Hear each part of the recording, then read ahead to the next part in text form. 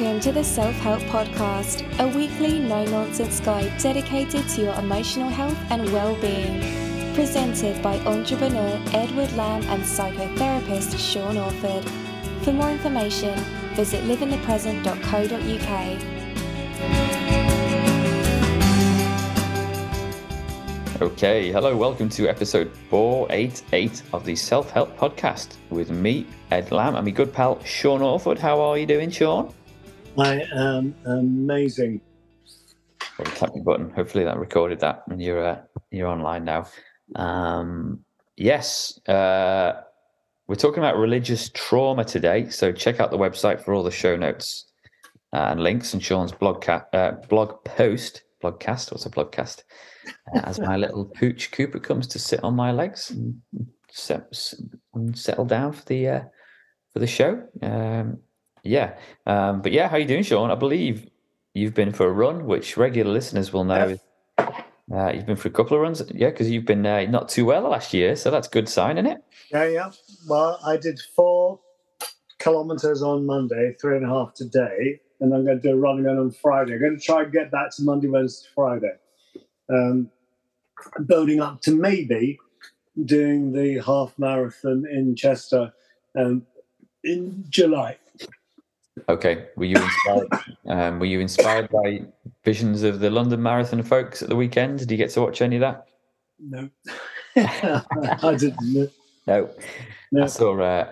I didn't catch much of it. I did see video of the last person that finished, which I think is usually quite a bit of an event. I can't remember how long it took him. Must have been, I think it was 11 or 12 hours. But what a hero, man, to get across the line. 12 hours. Wow. Yeah, he was in a real bad way getting across the line. The light was fading, that kind of thing. And but he made it. He made it. It's been viewed millions of times on Twitter, the video of him crossing the line. So good on him, man. Yeah, well done. So that'll be you in Chester, half marathon. Do you reckon you could do it in 8 hours? Well, what I was feeling was, if I do it, I don't care if I come last. It's just actually having achieved it. Yeah. I mean, what that would mean would, in a year, from July last year, where I had open heart surgery, to July this year, running the half marathon, that's pretty good, Well, you haven't done it yet, but that would be pretty good. Yeah. Don't kill yourself trying to do it, but... No. What I'm going to do is I'm just going to see how I get on over the next few weeks and just, see how my body gets into it. It's quite weird because I actually feel quite different. I feel quite kind of lifted. And part of that is psychological, as in, blimey, I can still do this. And part of it is actually physical. I feel physically different. Yeah. Cool. Yeah. Body and mind and all that. Well, we'll keep people posted. Yeah. And fingers crossed for you, man. That'd be cool. But very exciting. And I've been pounding the pavements in a different way. I've got the local elections next week, so getting pretty serious now. But fingers crossed. Yeah, we'll see how we go a week from now. Yeah, so that's the 4th of May, isn't it? 4th. Local elections across the country in various places. So don't forget, as I've been knocking on the door, don't forget to take your ID with you, because you've got to show a passport or a driver's license or something with your photo on it this time around. So don't forget to take that along. But lots of postal voters will have already voted. So I think I'll probably put this live after. In fact, after the elections, looking at the schedule of how I've been getting around to editing these. So, have a little Google of Edward Lamb Wirral and see. Also, you have to be careful what you say. You don't want to ruin your electoral chances, do you? Well, I know I haven't been publicising this podcast in election material. I don't know, but hopefully, maybe people are listening to this thinking, "Ooh, they want to know more about this weird fella who's all of a sudden thrust into local politics." But well, I can confirm that is a damn good chap. Damn good chap. They've got your endorsement. That's it. You're fine. You're elected. Okay. Very good. So we'll see how we go. So it's all go. But let's have a chat about religious trauma syndrome. Or we had an email from a listener, which we love. People getting in touch, suggesting topics for us. So someone's asked us to have a look at religious trauma because they don't think there's much out there, and it can be really damaging. So here we are. You've done a blog post about it, Sean. So what is religious trauma to you, and have you dealt with much of it, like in terms of working with people? Yeah, but I think that to call it religious trauma is diminishing what it is. If you think of it, all of us are brought up observing the world around us, and then we fit in with the group that we're brought up with. Yeah. Mm-hmm. Now, that group could be racial, could be national, could be some kind of ethnicity, it could be some kind of religion, some kind of philosophy, some kind of political group, it could be any kind of group. If we then try to leave that group and be different, there's going to be problems. And there could be problems for us accepting a new version of the world, but also there's problems with the people that thought we were one of them, and we're no longer one of them. We've done something else. Yeah. So we get put down by... Yeah, I'm a member of the Green Party, obviously. I'm standing to be a Green Party councillor, but I'm not really having a huge political background. But like, it's the first party I've ever been a member of. But we do have a lot of former Labour members who've kind of like come from Labour to Greens, which I think is quite a big deal, for a lot of people. And swapping allegiances can be traumatic, leaving friends and colleagues behind, that kind of thing.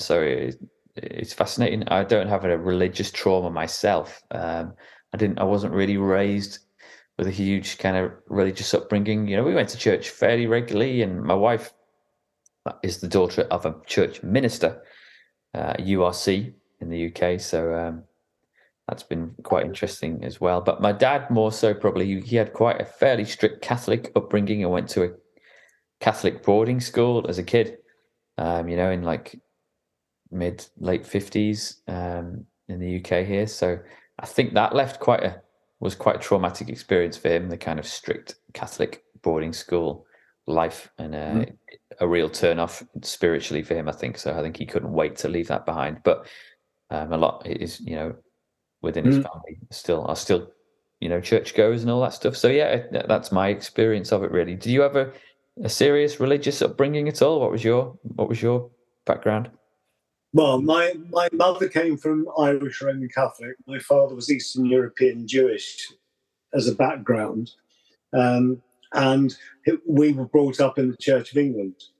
And there was quite a lot of God and Bible and stuff. And a lot of my aunties and uncles on my father's side were mediums. They were healers and clairvoyants, all that kind of stuff. And then I went off on my own journey to try and find the answer to life, the universe, and everything.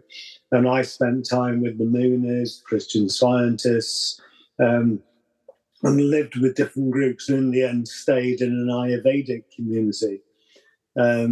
And I've been into Buddhist communities. I checked out Islam and stuff like that.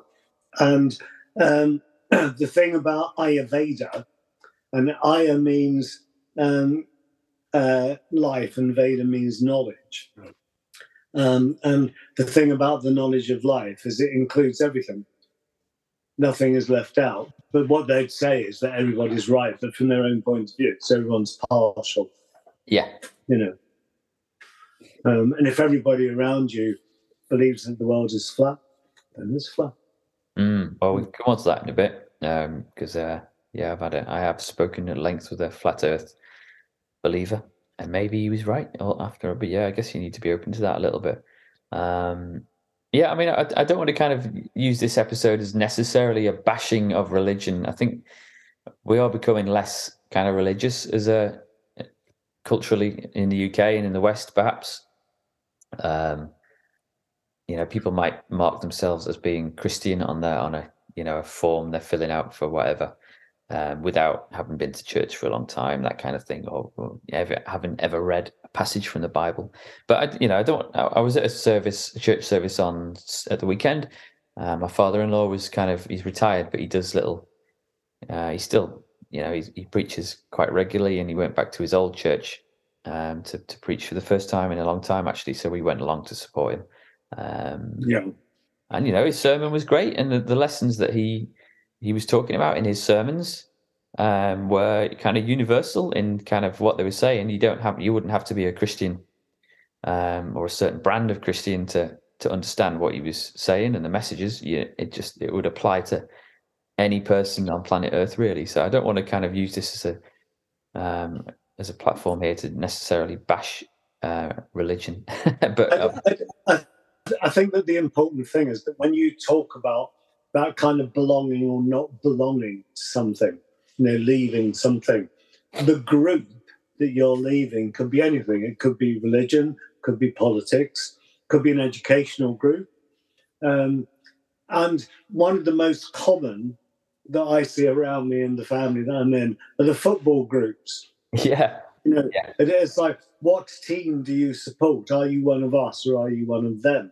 And that's the point about groups. Either you're in the group or you're out of the group.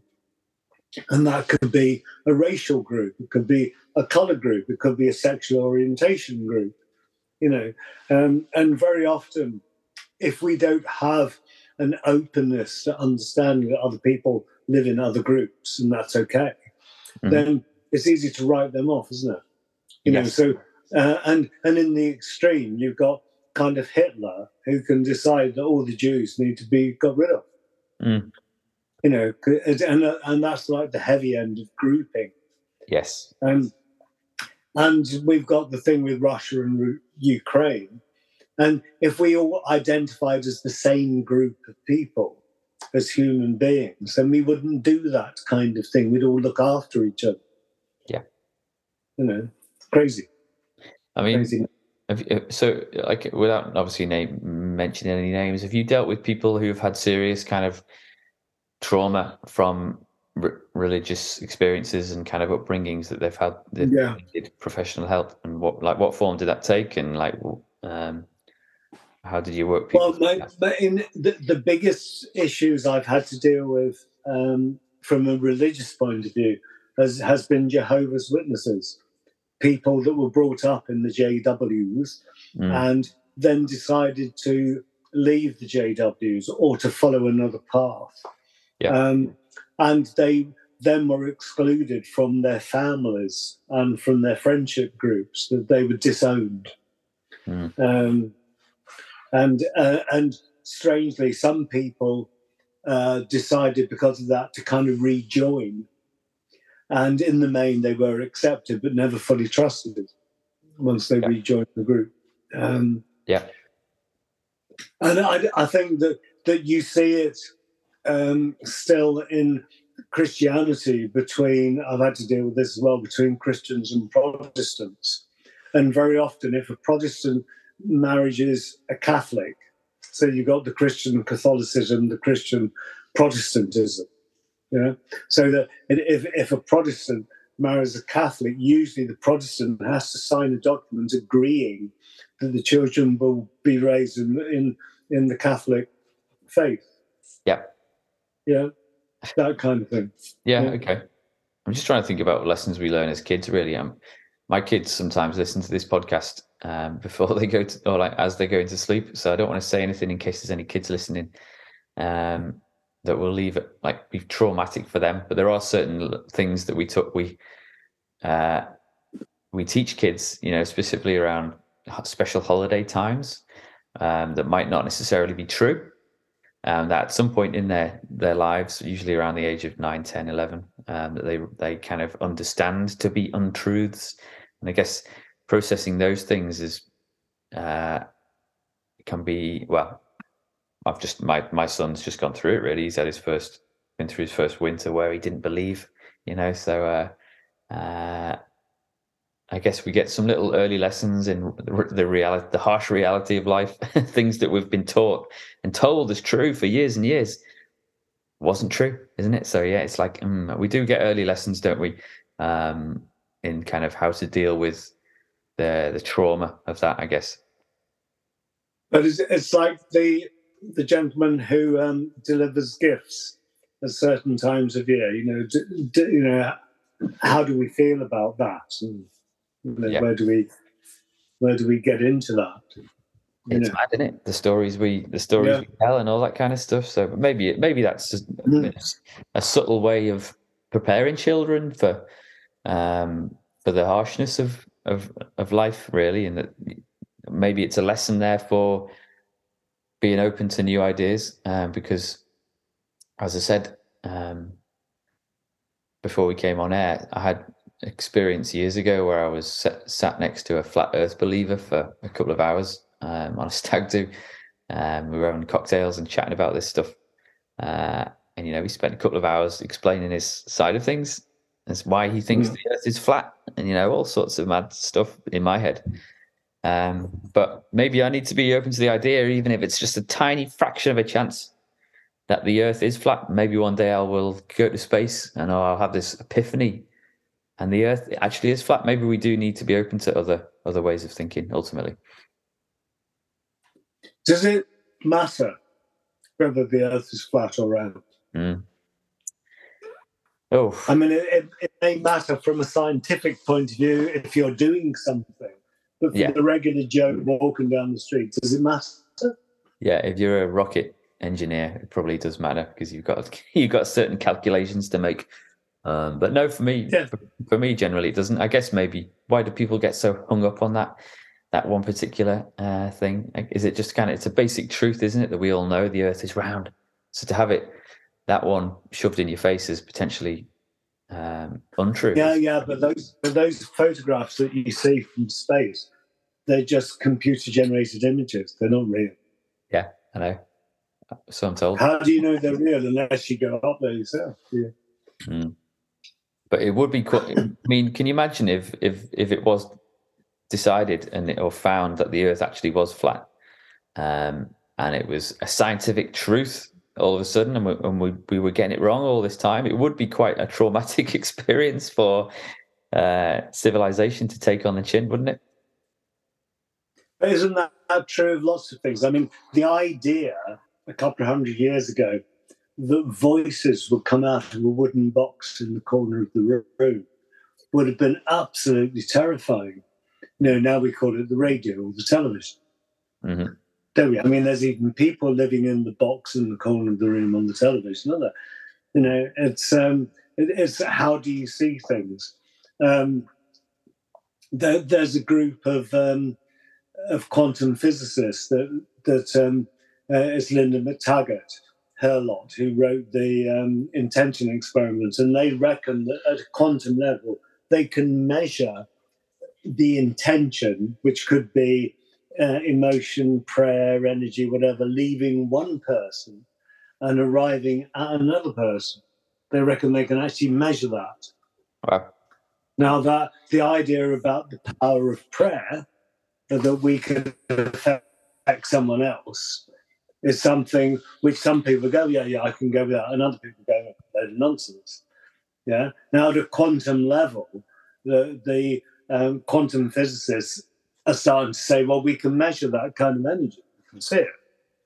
So does that mean that the idea of, if we use the word prayer, she uses the word intention?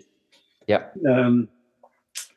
Has been a fantasy. Could we now say, well, actually, it's real. We can measure it. And it's all that kind of stuff about which group are you in. Are you in the left, the right, and the flat, the round, the gay, the straight, the black, the white? What group are you in? Yeah. Yeah. The fact that you got two breasts on. The wheels. Yeah, I'm the cyclist. I've got a picture of a bicycle on my jumper, so I'm in my Twitter persona. I'm kind of the cyclist, but I try not to describe myself as that, because sometimes I drive a car, sometimes I get the train, sometimes I walk. We do like to kind of pigeonhole people, don't we? And I guess. But it's that idea when you get into grouping. It's like if you're talking about cars and bikes, it's like you have to either be a car or a bike. Why can't you be both? Yeah. Or neither? Yeah. That's the bit that's important to me. And one of the things I said to you before we came on air, the only groupings that matter to me at all, really, I don't care whether you're male, female, white, black, green, whatever. It's like the issue is, are you a nice person or not? Yeah. And if you're a nice person, love it. Yeah, I don't care what your religion is, what your sexuality is. So if you're a nice person, you're in. If you're a nasty person, sod off. Yeah, ain't nobody got time for that. Basically. Yeah.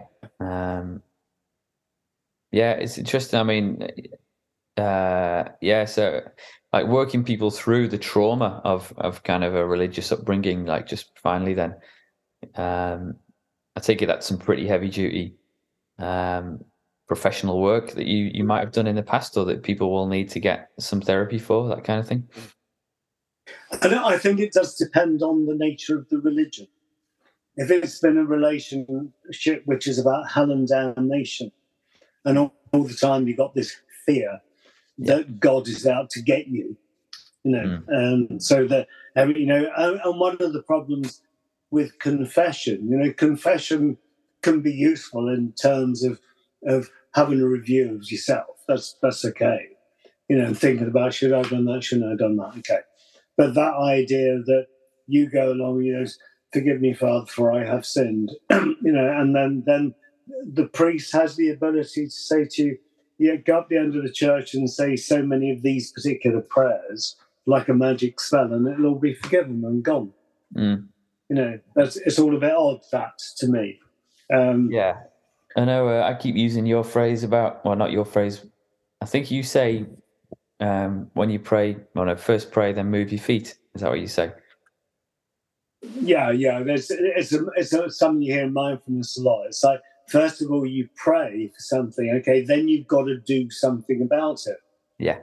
And that's the ham sandwiches. You can't say, I want to have a ham sandwich, I've got to have a ham sandwich. It is not going to drop out the sky. I suppose I should say it's very unlikely that it would drop out the sky, because maybe it could.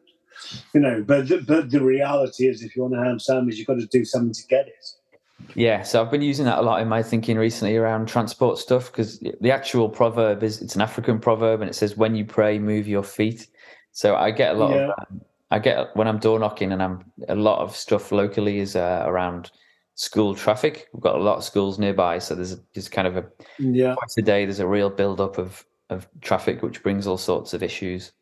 I'm sure people in the UK will be familiar with. But I get a lot of door knocking requests to fix it, and my kind of response is is that kind of idea. You can pray, but then you've got to move your feet, because the traffic's not just going to magic itself away. We're going to have to make changes to how we get around. And a lot of the complaints I get is around, I can't get off my driveway in my car because there's so many parents parking, because pick the kids up. And I'm like, well, I don't say this in quite these terms, but what's so important about your journey in your car that means they should get out your way so you can go and pick up kids from another school, probably. First pray, then move your feet. It's like, we can fix this stuff, but we've got to be honest about the changes we need to see. And I think that will be a kind of traumatic thing for a lot of people when it comes to how we get around, because we've got to stop driving. We've got to stop driving as much as we do, and that's habitually and culturally that's a tough thing to do. So the car as an icon and a religious icon is something that I'm trying to push back against a little bit. It's hard work, and so any kind of change is hard and comes with a certain amount of trauma, I guess, doesn't it? Yeah, and change is difficult, and that works both ways. If you're used to a negative set of behaviours and you need to change them into positive ones, that's hard. Yeah. Because the normal, our habit, is what we do. So change is always going to be an interesting experience. And it's hard everywhere. Me and you went to Amsterdam last year, and we saw a place that was transformed by in terms of how people move around, and it was just like a paradise. Yeah. But that didn't come easily for the people of that country. They fought hard against the same stuff we're fighting now, and it was quite traumatic for a while, and they're not finished yet. So I guess we all need to be prepared for a certain amount of trauma and work when we go through a change in our lives. Maybe that's a good way to to sum things up. Yeah, and leaving a group, whatever that group is a change, and it has the trauma of change about it. Yeah. All right. What's your resource you got noted down there? I see. Well, there is a book which was written by a teacher of mine from many years ago, a guy called Mishra, and it's the textbook of yoga psychology, and really it's Ayurvedic psychology. And what it does, if you can get hold of a copy and read it, it explains the unity of everything, how everything fits together, how it is all one thing. You know, it's got different faces or facets, but it's the same thing. It's us that break it up into the groups. All right, I shall link to that in the show notes, and I'm going to link to a movie called Spotlight. It's got Michael Keaton in it, right? Which is about some journalists that kind of did a lot of work, undercover work, investigative work around systemic child abuse in the Catholic Church in Boston, in America. So it was kind of, I have watched it. It was a while ago, but it's quite, it's hard work, that stuff, and it was a very traumatic thing that people are still processing, I'm sure. So, recommend that movie, but not necessarily as a way like you shouldn't. Hopefully, it doesn't put people off on a spiritual path, whatever that might take them. But it's a really good movie, that one. There's nothing wrong with the spiritual path. Just don't look down on people that are on the path next to yours. Yes. Yeah. That's the thing. Definitely. Yeah. All right. Cool. All good. Yeah. Keep smiling. I should keep running. Rock and roll. Yeah. Keep going. We'll catch up with you in the next week or two. See how you're getting on. But you take care till then, Sean. Yeah. Keep smiling. I will. See you. All right. See you later. Cheers. Bye. Bye. Bye.